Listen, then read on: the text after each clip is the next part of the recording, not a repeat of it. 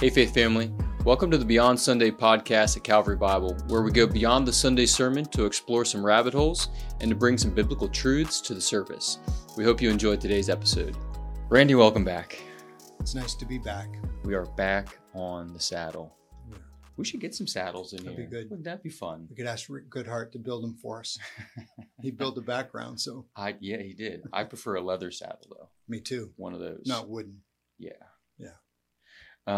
So if we were really clean and sharp, we would say like this is season 2 of Beyond Sunday. Wow. Because we did like a year's worth. Wow. And then we just hit a dry spell for about a month. So for various reasons, I was out of the country. You were. Yeah, I mean, we had surgeries and COVID stuff and different vacations. Yeah, with the travel restrictions, you didn't have COVID, but at the time Michelle did, and I couldn't test positive for it because we were flying out of the country. So we kept our distance for a couple of weeks. We did, and now we're back. We are back. We're back and better than ever. I bet you're excited. Yeah, we got people frothing at the mouth, ready to roll. So we have missed a few Sundays worth of sermons. Yeah. And I can't remember exactly. We kind of think we left off in the middle of Matthew 5, kind of right before we got into these. You've heard it said examples in the Sermon on the Mount. So any words from you as far as not catching us up as far as, a whole episode worth of where we've been, but, this section in particular where Jesus has these, is it 6? You've heard it said statements. 6 of them. So do you want to frame that for us? Yeah, so I was thinking about anyone that's trying to make sense of all 6 of them, and they run into the problem of, I'm trying to figure out how to put this into practice with a specific incident. Mm-hmm. And I just want to remind everyone that the type of preaching that Jesus is doing is using overstatement a lot. Yeah, you said that a couple times on Sunday. I did on this past Sunday. So at least we could start with something that if you were here on Sunday, you might remember hearing that. So the problem with that is, though, that a lot of people hear that. And so let's say, so with all of these statements like this, if your right eye causes you to sin, tear it out and throw it away. That bothered the stuffing out of me. Yeah. When I was younger. Yeah. I was like, well, yeah. Should I be plucking my eye out? Right. So. And anyone reading that, you do have to you have to stop for a moment and say, does he mean that? Yeah. And so the answer is first no, but then the answer is yes. So I think maybe the best way to summarize this section of the Sermon on the Mount is to remember that the overstatement is a shock effect. It's supposed to shock me so that I come away from that. And I think this one's easier too. So if you're familiar with that, if I'm struggling with a wrong way to look at someone, if I move from a glance to a desiring, well, if that's the case, then those sins are so severe, Jesus says, that you need to do everything possible to stop that sin from occurring.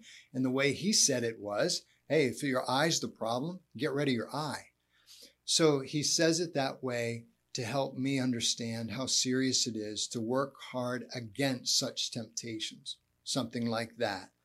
So as you move through this section, so much of what you're hearing is overstatement. And the tendency for someone like me is to read him and say, okay, if I'm going to put this into practice, then in every single situation. So for instance, the absoluteness of the one we did the other day. So give to the one who begs from you. So if you happen to find yourself in a situation, for instance, if you live in a place where you encounter a beggar all the time, possibly the same one, yep. The question is is this what Jesus meant? Did he mean that every time you see a beggar, give them some money? Is that what he means?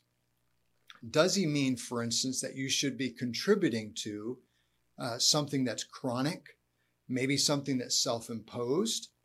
It's not always that way, right? But it is sometimes that way. And so I think the best that I said on Sunday was, when you see extreme language like this, and that whole section was filled with that, do not resist the one who is evil, every time, all the time. And so what we do is we develop questions like that. And the tendency for us is to say, well, this instruction doesn't make any sense, so therefore, what am I going to do with it? Right. And what I want to say is, remember that the overstatement is designed to shock us into the reality of, okay, we are radically changed from the inside out, so we're a new kind of people. So we are a generous people. Yeah.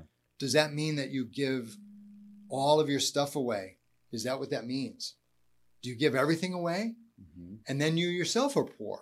So it's that kind of, or it's like, for instance, don't resist the evil. So what if somebody comes into your property and tries to harm your children? Yeah. Don't resist the evil. Right. Are you going to quote Jesus to yourself? No. And just watch them hurt your children? No. And so, but it's one thing to say, if I said why, I would want you to be able to reason as a Christian. I am still obeying Christ because Christ didn't mean for me to allow someone to do that kind of evil to my family, or something like that. Now, there, as you know, there's different ways to read this. What I'm asking us all to do is, let's get the stuff that we know for sure is what he meant, and that is, in this case, we are so radically changed in this paragraph from Sunday that we don't have the same instincts of self-preservation or concern about our own self, our own belongings. If someone sues me and takes my suit, I give them my overcoat as well, because my clinging, my possessions are no longer the most important thing. What's most important to me is the kingdom of God. Something like that. But go ahead. That's enough of that. So generally speaking, with these 6 you have heard it said statements, and you'll finish up the last one, I'm assuming, on Sunday. You're saying that they're all overstatements. Many of them are. They're meant to have a shock value to them that grabs your attention and isn't meant to be another law in and of itself. Right. But is meant to kind of get, like, push you a little bit, shape your heart in a way that maybe is adrift. Yeah. The shaping of the heart is, let's put it this way. Jesus is shaping your heart like this. He should be. He is. Not he should be. Well, he is. As a Christian. So let's start with, yes, he is. Now the should be comes in when we say, you and I both know that there's times when we're not as merciful as we should be. There's times when you and I probably think too much about our own possessions, and we shouldn't. So we start with, Jesus is shaping us this way, reshaping us. This is what faith in him does. He provides the desire and the capacity to put a text like this into practice. We also, every Sunday, assess the degree to which this is happening. And we make adjustments as we need to, something along those lines. Yeah. So you touched on the one from a few weeks ago about, if your eye's causing you to sin, pluck it out. Yeah. But this past Sunday, you're already kind of getting a couple of the questions that came in. So let's sit there for. Just one other thing though that you just mentioned, because you either picked it up from Sunday or you just know it. But remember that what happens to us is, if we try to figure out how to put these new laws into practice, we have to be careful that we're not being Pharisees again. So it's the spirit, and this is what most of my scholar friends end up something like this, and this has been for centuries. What we're after is the spirit of the law. That's the way they would put it. The spirit of the letter of the law says, do this. But the spirit of the law, and so it's not that's I think that's still a helpful way to think it through. Jesus is after a certain type of heart, or again, back up. Jesus is creating a certain kind of heart that's in us by faith, and the Spirit's working. So when we live our lives as a Christian, Christ's followers exemplify this new heart. Yes. And it's radically different from the world. Yes. There. So, okay. Go ahead. So, no, that's great. So to kind of hone down or drill down into that a little bit. Yeah. I would paraphrase one of your main points on Sunday with the first one about taking oaths. You would have said this: be a person of simple and complete integrity. Okay. Yeah. Now, here's where the legalist kind of starts to come out in some people, and so does that preclude you from changing your mind? Or what if you forget about something? Right. Something, does that condemn you? You Right. know, hey, I'll be there to help you move on Saturday. And then, and Saturday morning, you're just like, I totally forgot. I'm so sorry. So taken to the extreme, let your yes be yes and your no be no. Now all of a sudden you might have someone frustrated or struggling with, oh man, I said I would be there and I wasn't there. Yeah. I'm a terrible person. They are. They are. Sure, they're sinners, but is that what Jesus is getting at? Like, if you say you're going to be there, you better be there. Yeah. And if you're not, is that sinning to forget something? Yeah, go to the heart again. Go to the heart of the matter. If I asked you, if you were the one who did that, you said, hey, Jonathan, I'll be over. If I said to Jonathan, I'll be over to help on Saturday morning, and I just totally forget. Yeah. My intent was not to lie to him. I wanted to be true to my word. That was a lapse of memory more than anything. So what that requires, of course, is, Jonathan, please forgive me. That's not what I wanted to do. I was fully intending to go, and then, if you think that, well, I'm an idiot for doing that. Yeah. Or you're just human. Sure. Yeah. Pick one. Yeah. You're human. I prefer to say humans make mistakes. And, there's a song that was that way, probably in your era, Born to Make Mistakes. I could sing it. Okay. Do you want to? No. Okay. So that's not what Jesus is getting at here. No. Let your yes be yes and your no be no. No. There was no intent to deceive. No. And he's just saying, be a person of integrity. Yeah. Be a man or a woman of your word. Yeah. You say you're going to do something, just do it. And generally speaking, I would think the question I want to ask myself is, would people say that I'm a man of my word? If I say I'm going to do something, can they count on me? Yep. And if the answer is, yeah, I think people can count on me, then I would say you're probably fulfilling what Jesus is getting at there. Yeah, I would say the same. Yeah. But if if you say you're going to do something and you're someone who just, maybe you stretch the truth a little bit, or you're regularly letting people down because of, maybe you're just irresponsible or whatever. Let's do the exaggerated one, because I think we've all faced that temptation. If I exaggerate a story to make myself look better than I am, now that's something that Jesus is working hard to get rid of. So you do want to analyze the motives, which we've tried to get to. Jesus is attacking the motives. Why would somebody take an oath? Well, because they want to make sure that everybody knows they're a truth teller. No, you don't need that. Just be a man of your word type of thing. But it's the same with if I exaggerate the truth for my own self-image. Yeah, that's where Jesus is.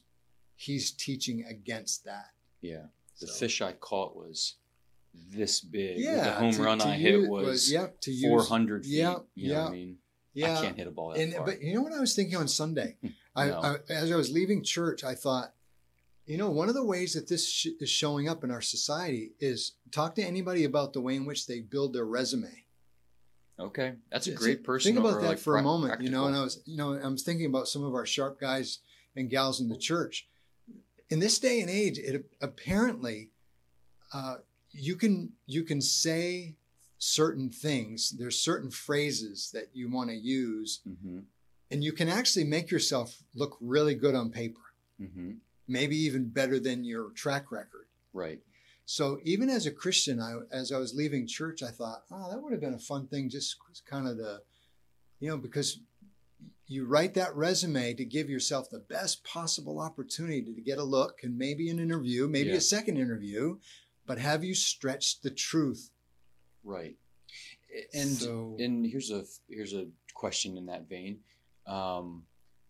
Is it culturally and socially acceptable to, let's say you've been working somewhere for 9 years and 11 months to just say 10 years, you know, you're rounding up to the nearest year, even though it hasn't quite been that much, you know, and I think that's where, what's the intent of the heart? You know, I'm not trying to get down into the nitty gritty of how many exact days I was out of position, but roughly 10 years. And what's my intent there? And is even the person who's looking at it going to say, hey, you stretched the truth there, you're not a trustworthy person? Yeah, but how about, you know, if you happen to be listening and you were a part of some of the early pastoral searches at this church, you have a lot of stories to tell.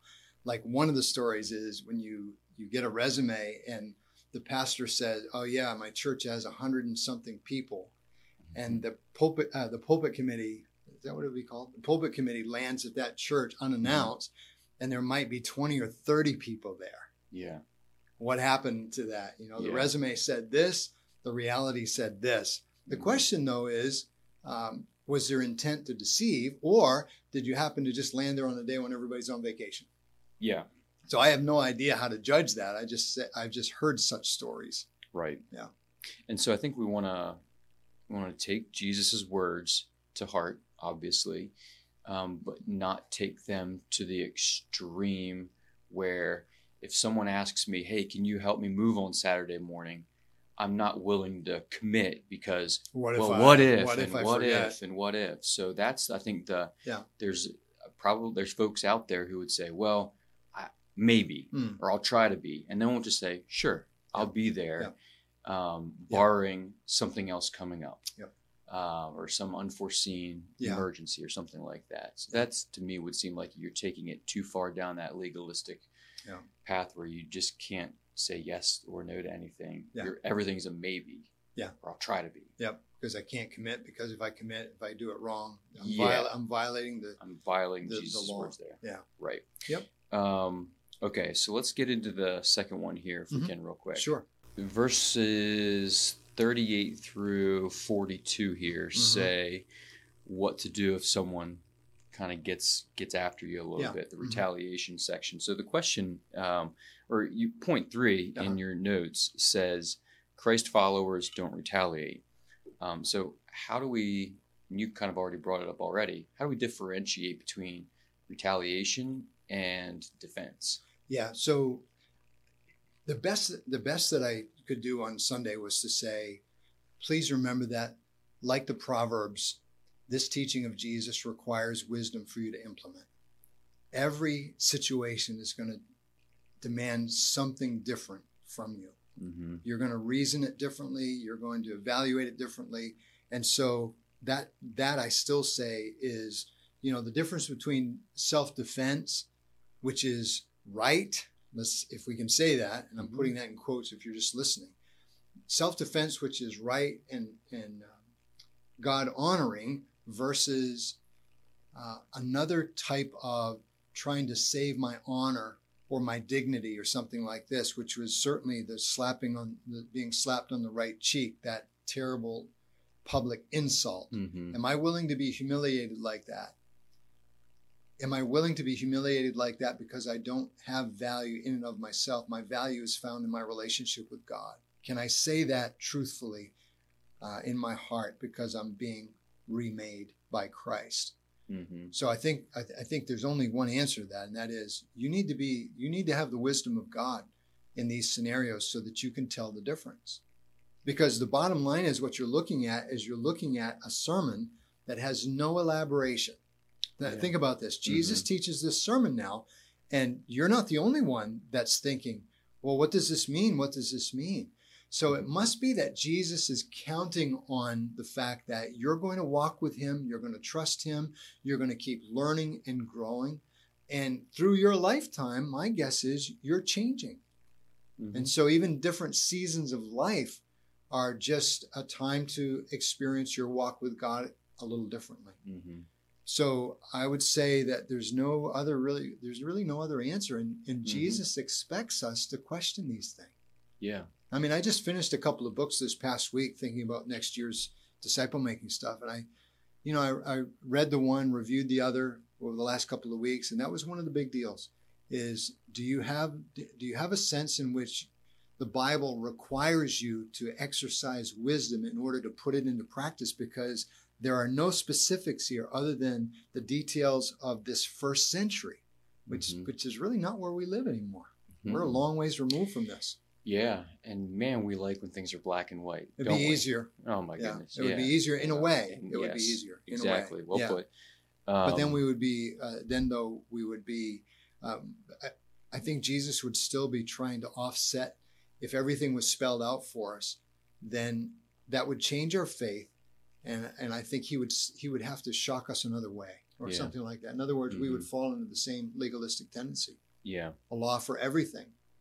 And these three examples that are given in the first part of that section they all seem to be connected in a few ways, like they're personal attacks. It's not an attack against my family or a group of individuals. So we're not talking about, defending someone who's or defending your country. Yeah. It's not even public national. That's a great point you're making. And in a society that is so steeped in the, honor and shame kind of way of thinking back then. Correct. Yep. All of these would seem to be slaps in the personal face. Yeah. Someone coming after you or shaming you in different ways. Yeah. And Jesus says here, no, it's okay. Or someone coming up to you, you're working. Let's pretend you and I work for a living.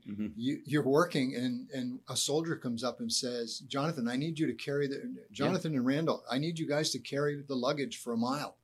Drop what you're doing. It's like, who are you to tell me to drop? But that's just the way it was. It was the way it was, yeah. And what's happening on the inside of us? It's like, wait a minute.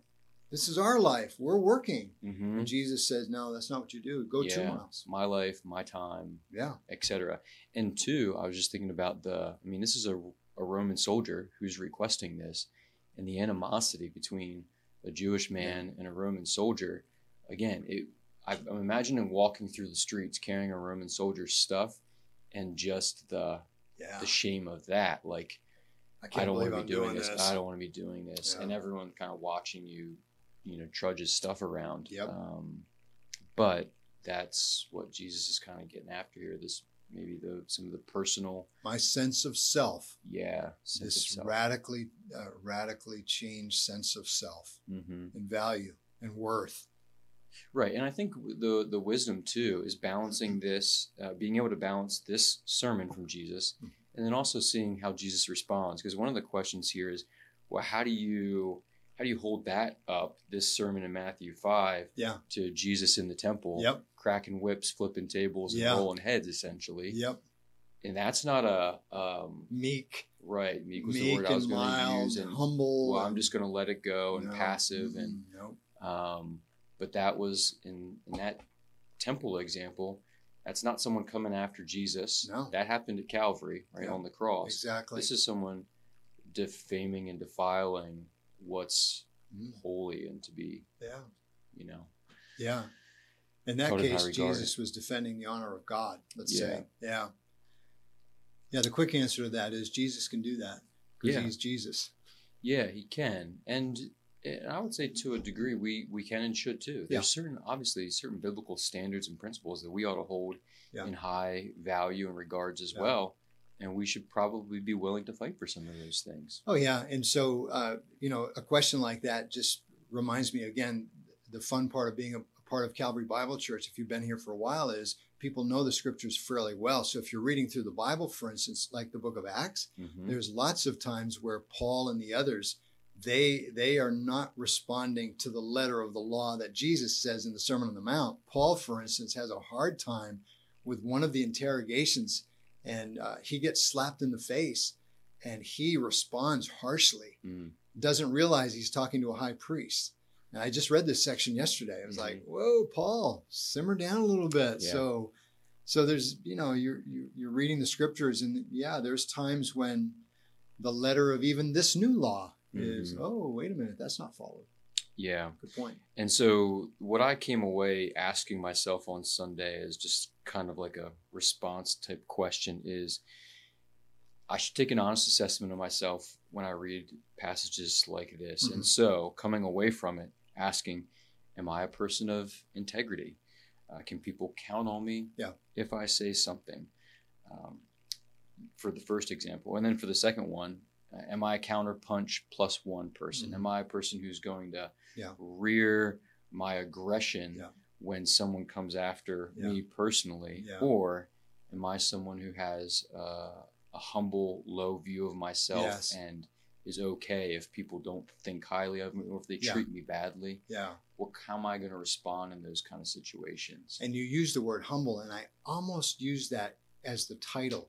The second part of that, he creates people of integrity and humble people, because humility, I think, did capture a lot of the essence of that paragraph. It does. Can we just remind everybody of one other thing too? Remember that the whole section is peppered with judgment warnings. So we're reading verse 20 all the time. So as you do your assessment, realize that Jesus says, no, this is the type of people I do create. So it must be a part of your character. It must be, it's not perfect yet. Although at the end of this chapter, we get to that famous verse on Sunday, this coming Sunday, Lord willing, you therefore must be perfect as your heavenly Father is perfect. No pressure there, right? No. But the bottom line is, remember that the warnings that he's given in verse 20 and then sprinkled throughout the rest of it just reminds us that these are not optional things. Christ does create this in all of us. Yeah. So they do need to be there. That's good. Yeah. So looking ahead to this Sunday, we'll finish out that section. Yeah. Any teasers for us? Well, just that whole thing, the law has said, love your neighbor and hate your enemy, but now it's going to be love your enemy too. And then at the very end of this, it's that great text of, we need to be perfect people. And how can that be? How can he demand that? I think it's one of the greatest gospel presentations, even though it looks like a law section. It looks like the greatest law being perfect, but it's actually, in my mind, it's the greatest gospel presentation. How could he say that? Okay. So that'll suit well for Sunday. Yeah, we'll see. Good deal. All right. Sounds good. Well, if this episode raised any questions for you, please don't hesitate to reach back out. As always, through the sermons on Sundays, as the mind is turning, shoot those questions to us, podcast@cbcmj.com. We'd love to field them here in this format. Yeah, especially if you're thinking through the week or on Sunday, I really want to put this into practice, but I'm struggling to do that because that's really what we're trying to get at.